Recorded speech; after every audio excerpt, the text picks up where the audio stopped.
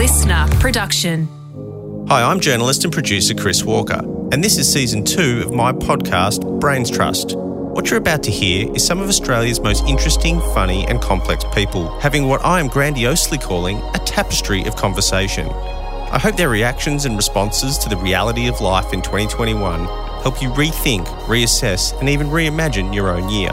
The Brains Trustees this season include... G'day, my name's Tommy Little. I'm Abby Chatfield. I'm Charlie Pickering. I am Samantha Armitage. I am Rob Reed. You've got Tony Armstrong here. My name's Jamila and I write things in books and on the internet, and I say a lot of stuff that sometimes people like and sometimes people don't.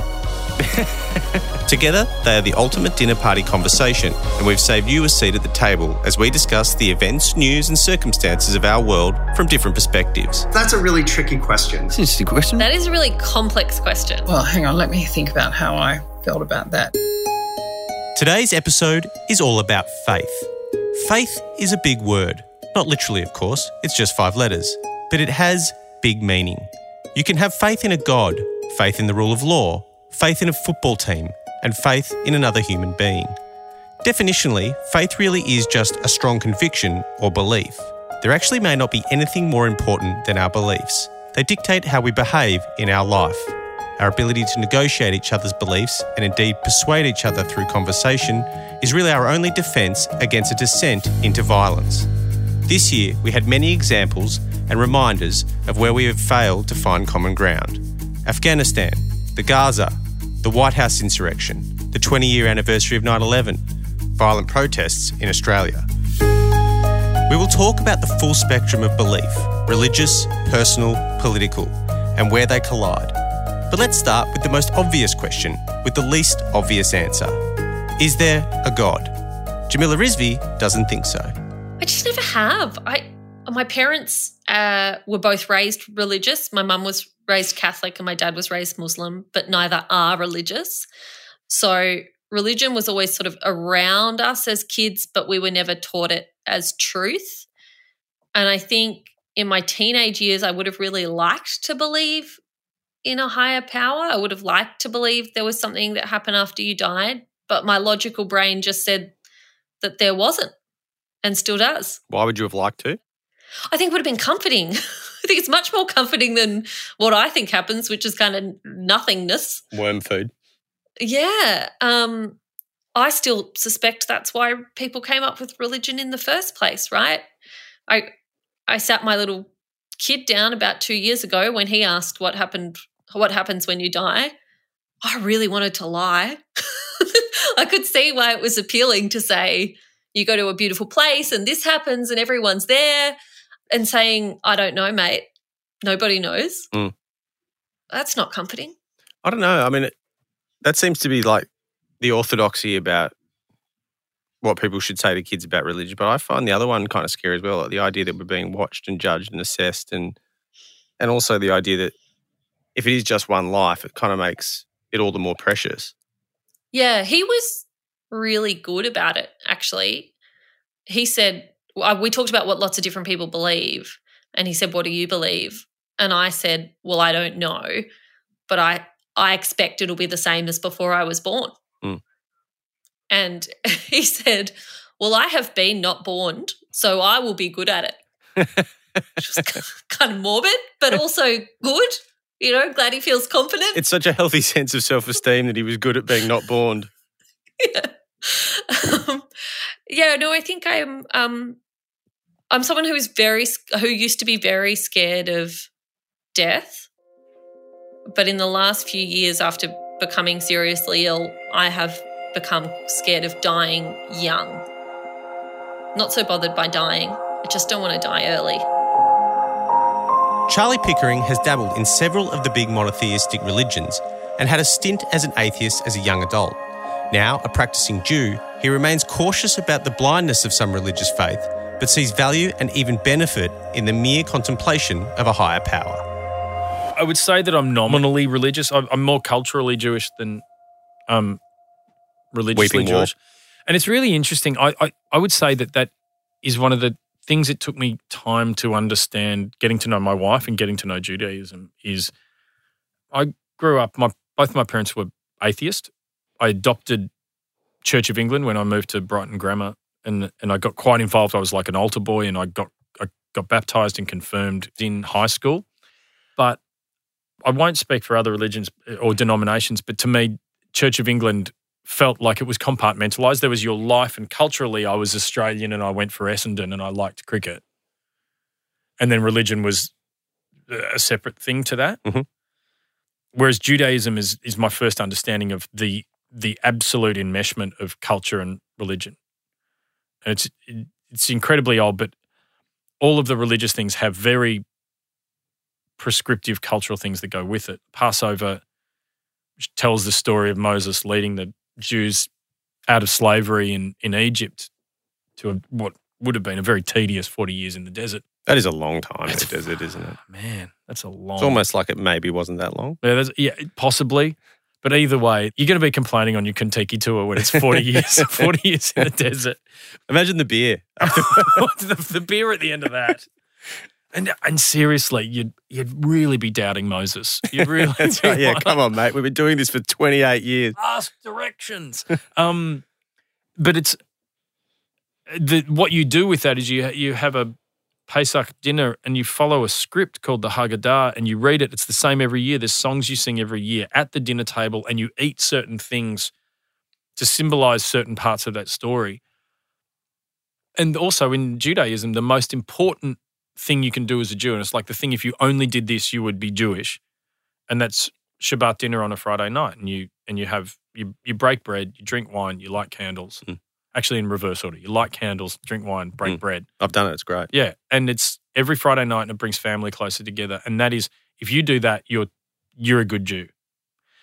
There aren't those things in Church of England in my experience. Like you would do communion, but that was very much you would do that at church, which is also bread and wine, clearly came from the same place. You know, it came from a Passover dinner. But it's like, no, we control that within the, like that's a sacrament. We do it in the official space. So what I've come to understand is that religion and culture blend more in depending on your approach to religion. To convert to Judaism, I had to do what is called a bet din, where 3 rabbis basically quiz you on what you've learned about being a Jew and how you're going to be a Jew. And they asked me what my understanding of God was. And I still believe the same today, like that the definition of Israel, the literal translation of Israel is to struggle with God. And I think it's perfectly reasonable that you could spend your whole life struggling with the idea of God because no one knows. There's no proof either way. Chances are there's not, but the faith that there is, that can be a very helpful thing as well. I'm not really putting my faith, like I'm not driven by faith in that regard. The promise of an afterlife or the chance that God exists doesn't determine how I behave on earth. But the idea of a potential that a God exists, I think, is actually a useful thought to have around sometimes. It's actually an interesting thing to wrestle with and, ask yourself if the way we conduct ourselves would please him or her. It could just be an energy. It's funny. One of the best parts of Judaism that I would say that I really subscribe to is the idea of tikkun olam, which is repairing the world. And there's sort of an idea that it's almost like the earth is a shattered glass vase, and we should all be working to put it back together again. And the way that manifests is you should be doing little things to make the world better. And I think we should. But you don't really need the religion to do that. That's right. But sometimes it's only religion that puts that stuff on the table. For Sam Armitage, she falls into a quite large category of Aussies, the lapsed Catholic. I was raised Catholic, and I went to Catholic boarding school. And I would say, but Dad's a what is he? Church of England. I don't even know what he is. But so we weren't an overly religious family, but Mum was a Catholic, so that's how we were raised. We were schooled that way. So I'm not a religious person. I mean, I barely go to Christmas Mass these days, but I certainly am a spiritual person. I do believe you go somewhere when you die, because I'd like to think that happens. Where do you think we go? Well, I don't know where. Dear Chris. Now you're asking I me the big questions. I want to know where we're going. I don't know. I think you go somewhere because I've just lost my mum, and I feel like she's there somewhere. You want to see her again? No, not see her again, but I feel like you're there. Your spirit is there somewhere. I just don't think it. I would hate to think that that's just the end of it. And then I have days where I feel like maybe I'm a Hindu. I kill a spider and I think, oh, God, that spider had a life. And what if I come back and my next life is a spider? So I've got all these mixed religions going on. The equation of faith changes when proof is available. Take the vaccine, for example.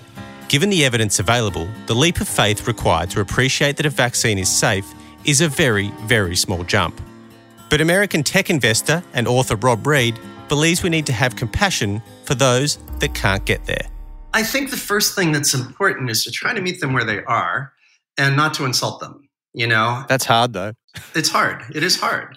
But to confront them with as many facts and data as possible and to do it in a patient manner.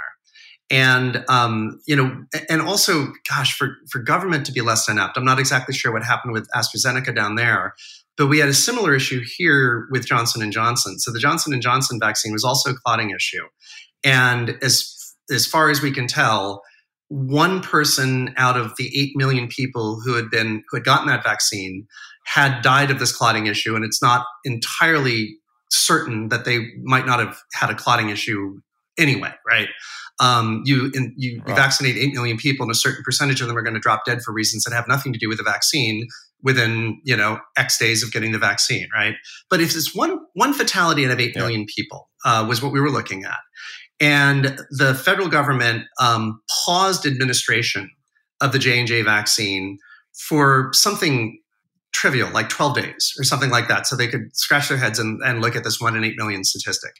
That had, that was insane in my view. That was insane government irresponsibility because what it did was it gave a roaring signal to anybody who was inclined to be skeptical about vaccines, sitting on the fence, whatever, a roaring signal that, hey, these things aren't necessarily safe for a 12-day delay. I mean, I'm sure everybody inside the FDA who was behind that decision felt extravagantly high conviction that vaccine pause was going to be unpaused with incredible speed. So why in the world do that?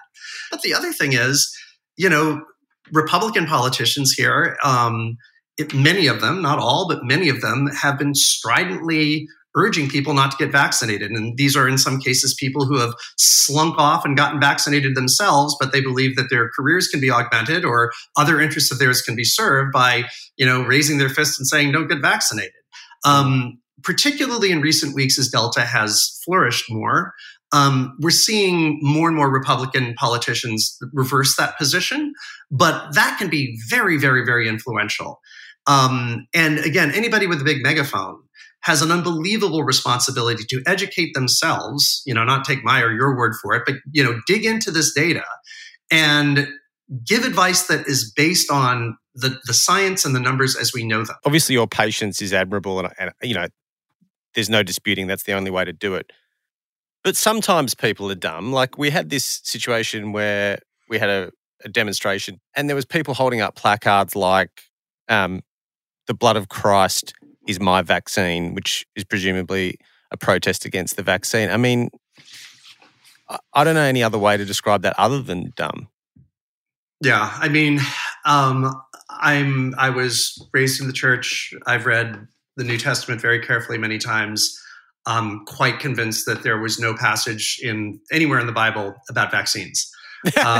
So, when people start making statements like that Jesus doesn't want you to get vaccinated or Jesus thinks this you're right. It's so untethered from the actual sacred texts of the religion that there is no response. Someone who has no idea what's in those sacred texts is Tommy Little. I got to sit out of RE in primary school. Me and Thomas Leong, we got to sit out and so we just hung out in the playground and stuff while all the other kids had to do. Why were you allowed to do that? Because Mum said she didn't want me to do it. My mum also wrote the school a note saying that there'd be no homework for me in primary school. She said she doesn't believe in Alan's mum? Yeah, she's the best. She says she doesn't believe homework for primary school kids. It should be kids. So she wrote a note to get you out of it. She was so against religion that she didn't want you doing RE. Yeah, she didn't want me doing RE. No. I realise now with the homework thing, actually, probably would have been good for me to do some homework and maybe I would have done better, but it was great at the time.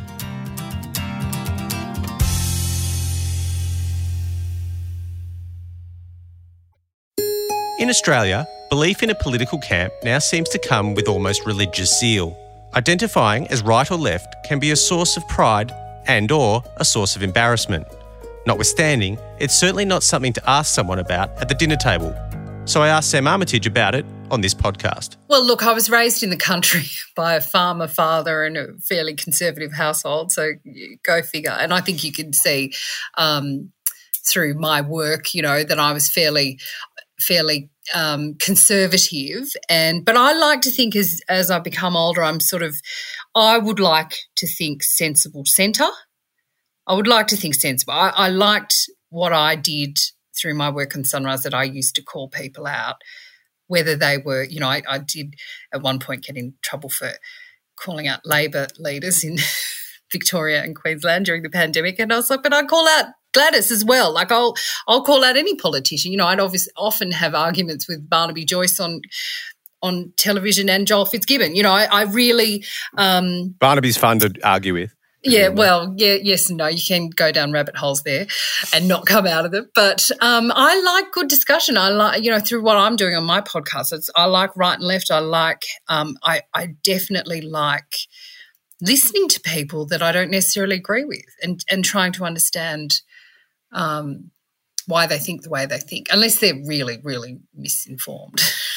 So with the right and left thing, I think this fits in also to another thing that you've written about, but do you feel like we've lost our sense of humour?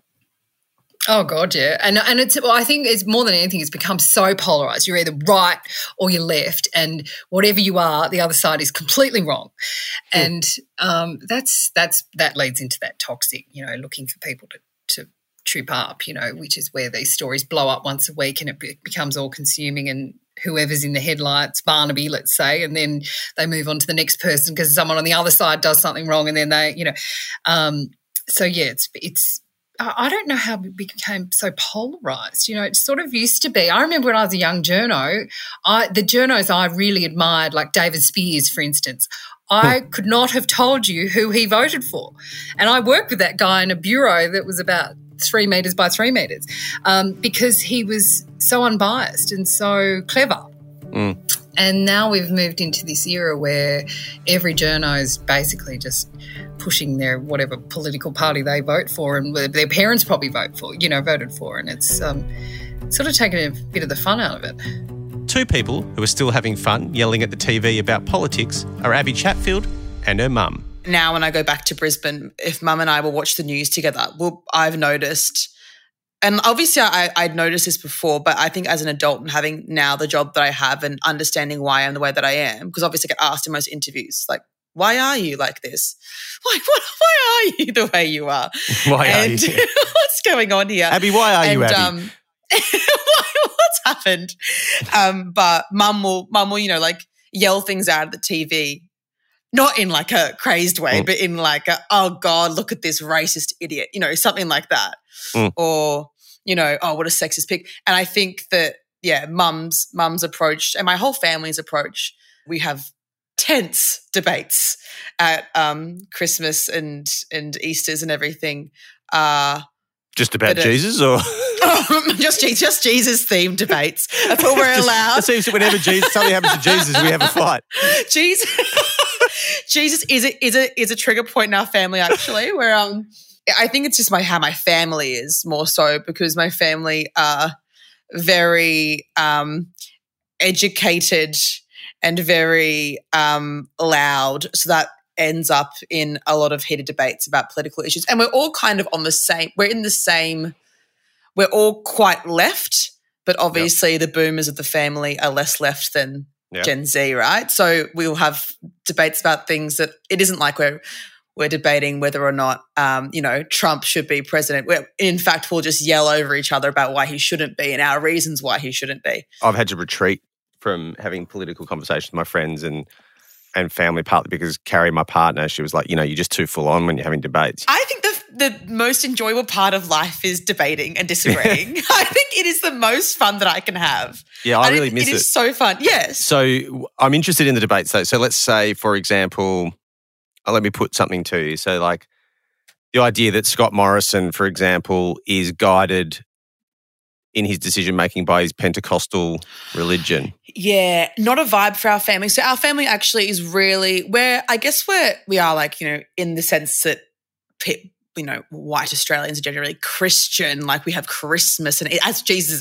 is our Lord and Savior, but we're pretty much atheist. So that topic would be, honestly, us all sitting around going, what a fucking dickhead.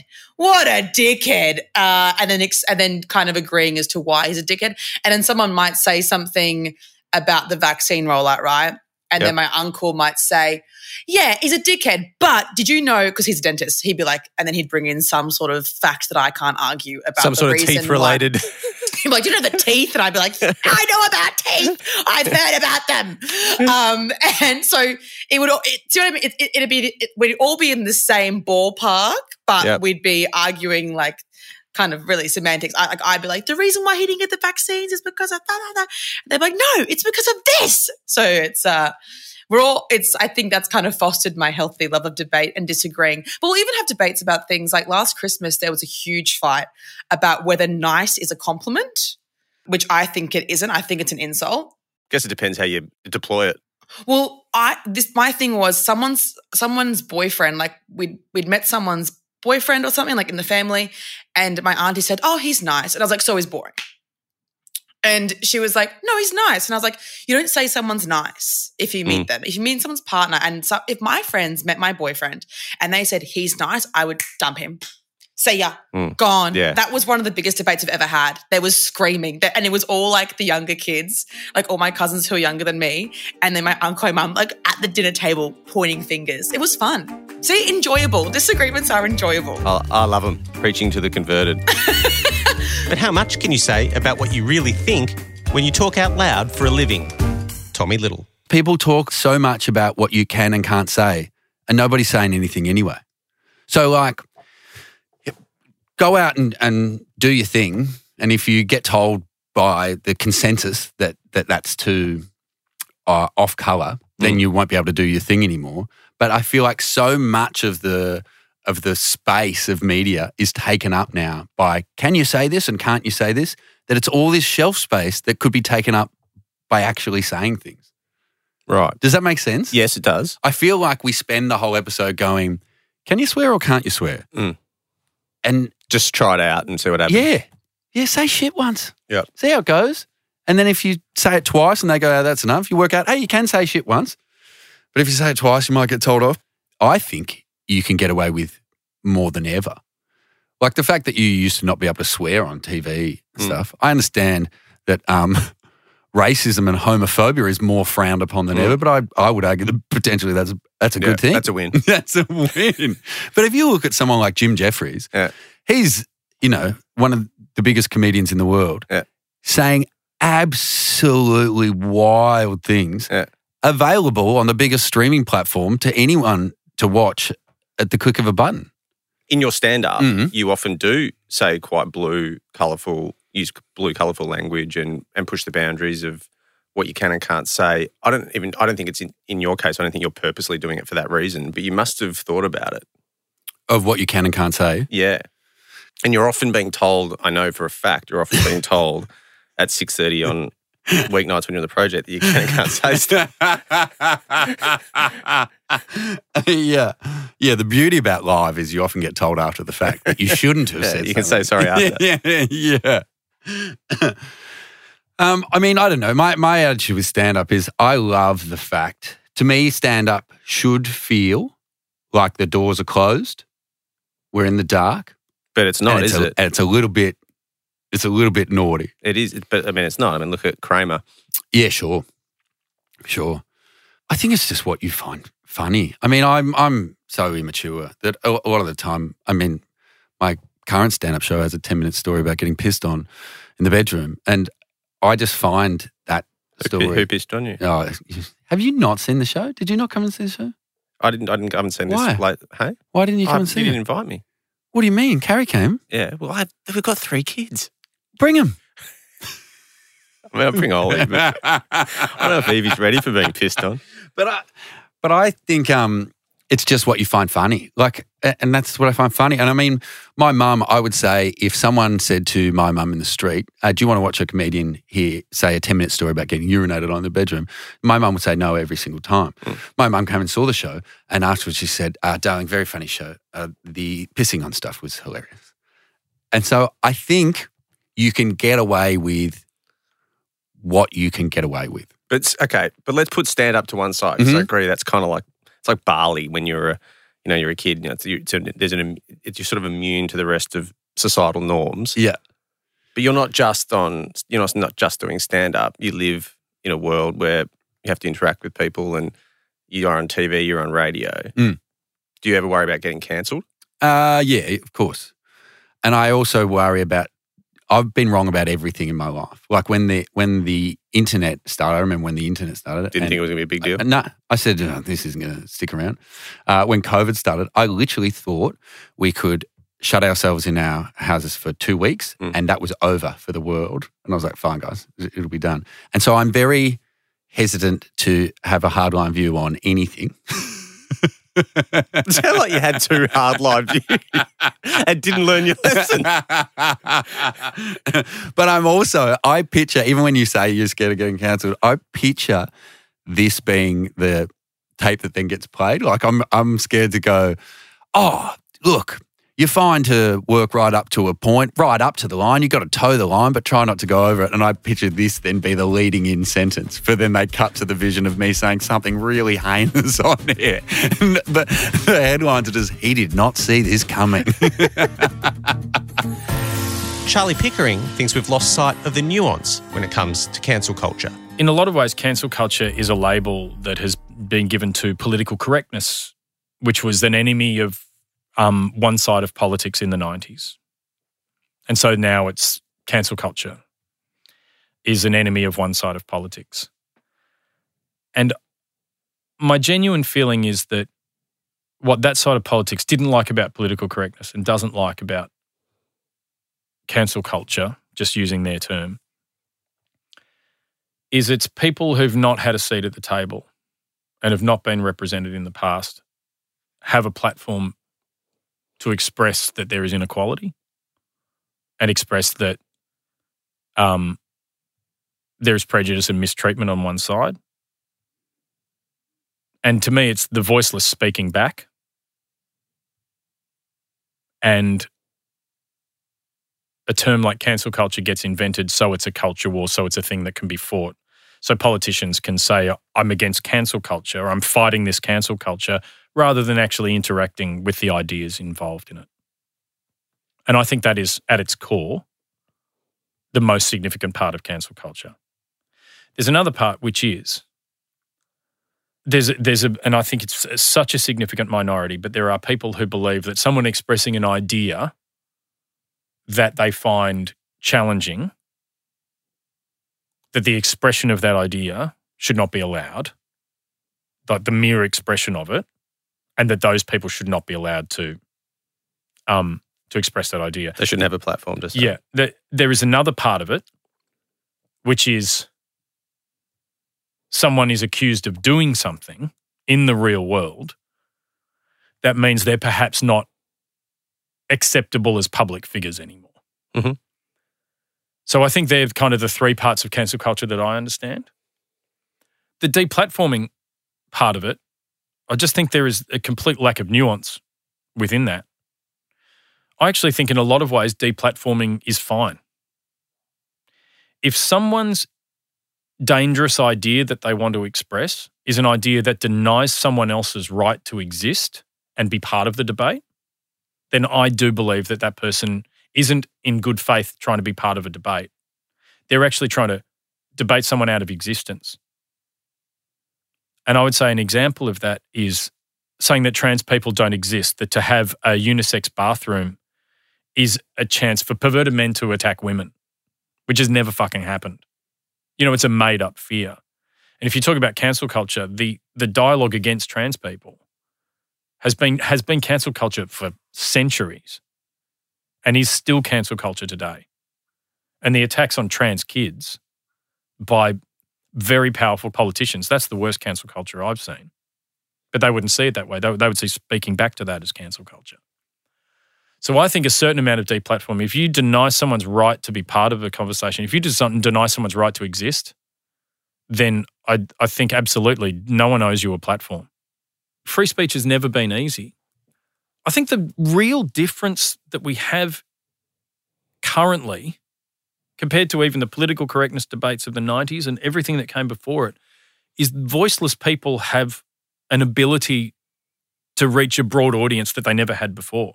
It used to be the politicians controlled this kind of debate, or only the people on TV or on radio, that had big jobs and were already powerful were controlling that debate. And for the first time, anyone can say something and have 1 million people hear it.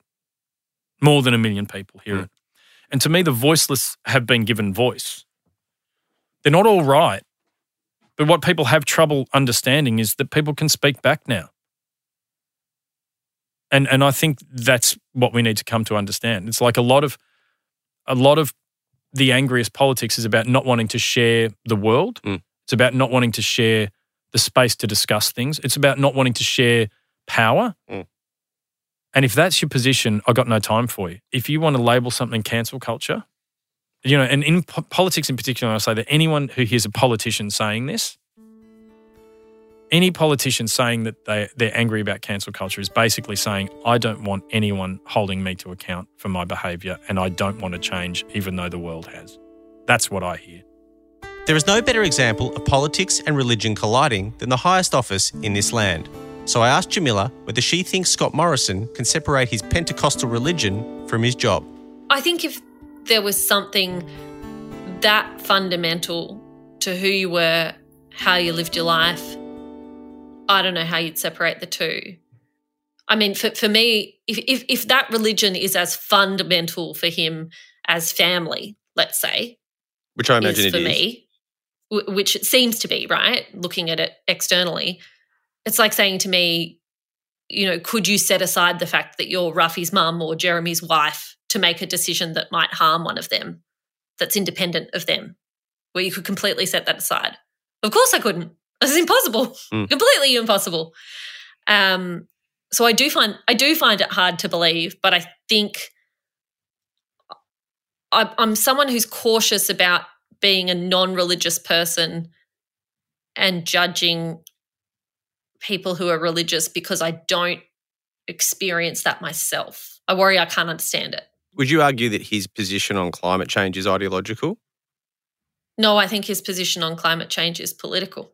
You think it's political entirely, that it's just for the purposes of being revoted in? I think there are members of the current government for whom their climate change position is ideological. I don't think Scott Morrison is one of them. I think for him it is about political pragmatism. So explain that to me, because his position on climate change hasn't been particularly useful to him, certainly in an international sense. He's been sidelined at a couple of meet and greets now internationally. And it feels like the inertia of the public is going in one direction. So how is it pragmatic?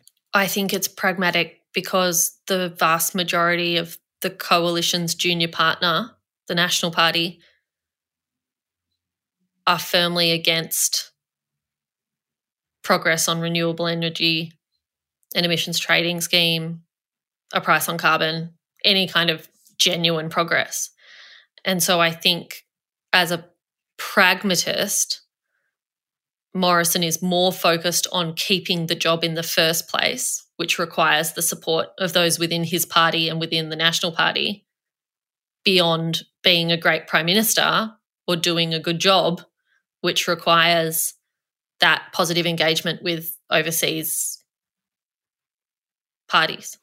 And for someone who's worked in Canberra, the pragmatism of Scott Morrison, is that something you saw in the people that you worked for? Gillard and Rudd and... Yeah. Are they all like that? Well, I think you have to be pragmatic in politics. I think if you go into politics as a purist, you can't be in government. I think you can be a purist as a minor party member or a independent, but government requires negotiation, and negotiation requires you to give up some of your purity for any kind of progress. So I don't think pragmatism in and of itself is bad, but I think you've got to have some core tenets of belief, of ideology, of why you're there, of a reason for being in that job that isn't just having the job, but is I would like to do some things and achieve some things that I think would be good for the country. And I think pragmatism becomes a problem when it gets in the way of the things you believe in. Would you consider yourself woke? I would consider myself as trying to be. I don't think any of us are completely woke. I also don't think woke is a bad thing. Well, that's what I wanted to get to, because it's funny when I hear the word, I hear it in the pejorative. Yeah, and most of the time I think woke is used in a derogatory or pejorative sense, right? But if it's terminology to suggest you have thought about the world from different people's perspectives and you will go out of your way in behaviour and language to make people feel included rather than excluded, then I'm into that. I'd like to be better at it. In Australia, sport is its own religion. It's genuinely tribal, but also transcendent. We believe in our sports teams and we worship our sports stars. Tony Armstrong played AFL football, and he feels that sport exposed him to what he really believes about himself. I played footy for 3 different clubs, Adelaide, Sydney and Collingwood. 35 in total. Yeah. It's not many. That's not bad, though. I reckon anything over 30 is a career. Anything under 30 is I played AFL occasionally. So I can call it a career? You're giving me that? You're giving me that by 5 games? You got there. Yeah, so I didn't take my chances when I got them, and I was probably a player who was a bit too good for state league, not quite good enough. What do you mean you didn't take your chances? So when I got like an extended run of games, I never stamped myself and just was like, yeah, it's my spot now. I just never quite did that. That's all right. Was that a mental thing or a physical? Probably more mental. I probably got in my own head about it a bit too much. Like I really worried about performance. Right. I used to get a lot of performance anxiety because I tried really, really, really hard. And, you know, of course you want to try really hard at everything you do. But an offset of that and not being sort of 31 like I am now and quite mature and have a bit of perspective about things, I was like, I need like this has to happen. And, you know, this is my life. Yeah, this is it. Whereas now I'm finding, you know, you can work really hard at stuff. You can work really, really hard at stuff and it still might not work out. Mm.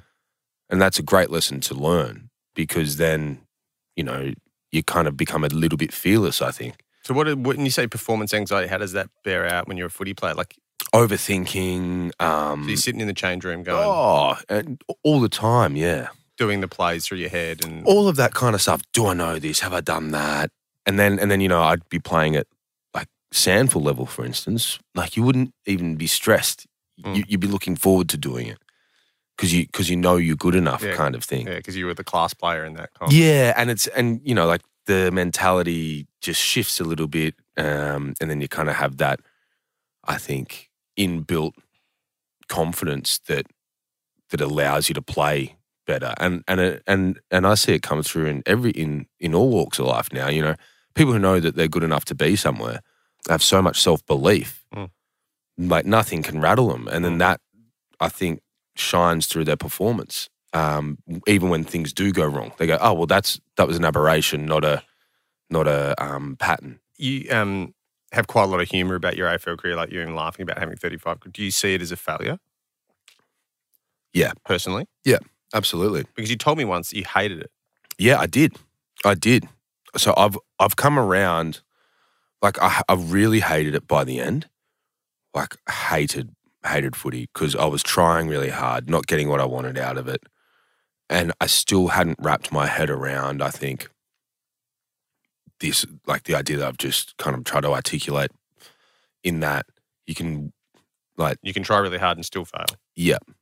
And it kind of goes against every single bit of sporting law that you'll ever hear, which is hard work, like if you work hard enough, you'll get results. It's like, yeah, like of course you have to work. Like this is the golden thread that all of the great players have in whatever it is that they do. But also like a certain amount of intangible luck has gone their way as well. Absolutely. And that's, again, not to discredit their hard work. Yeah. It's just there are other factors. There are other factors on top of it. I read this incredible book once called The Outliers, which showed the demographics of I think it was the Canadian under-19 ice hockey team, so the best players in the world, and all of them were born January, February or March, every single one of them. Because of the way that the system works there, they get split up into two different groups based on age, and one group, all the older kids go into a funnel of coaches and stuff that's, the premium, and then the others go in. So admittedly that is purely luck. Like that is just a function of what month you were born. Exactly that. And there can be times people saying people aren't working hard enough or they're not trying hard enough. So no, they are. They just, they might not be as good. So, you've got to reconcile with that as well. But then also, if you've been really good at something your whole life, you'll have that confidence and self-belief that we're talking about anyway. But I think also then you get exposed, like you've just said about the outliers, you get exposed to, from a really young age, better systems, better habits, better, like all of these other things that aren't always the first thing that people think about as a factor or as a lever for anything. And that can be dance, that can be studies at school, that can be anything, So what have you learnt from what you consider to be a failure? What's the life lesson out of your AFL career? Well, for me, it was that you can, like it's literally hard work doesn't equal success, but you've still got to do it.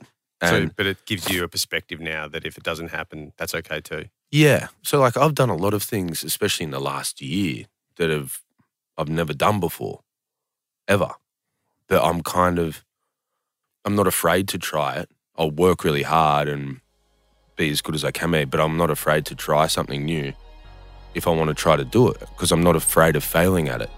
And I think that's kind of what it is as well. Like, if everything was to stop for me tomorrow, I'd be fine because I've started again already. Next time on Brains Trust, we're talking fairness. We'll talk about homelessness, racism and sexism. I don't really talk about me getting sexually assaulted. That's something I have never really spoken about publicly. Me, being sexually assaulted and the times that I have. So it's happened more than once? Yeah, to varying degrees. Jesus. Yeah. But I think most women have. Most women that I know have had something. Brains Trust is presented by me, Chris Walker, produced by Chris Marsh, Carly Humby and Sam Kavanagh. See you next time as we continue the conversation with our Brains Trust.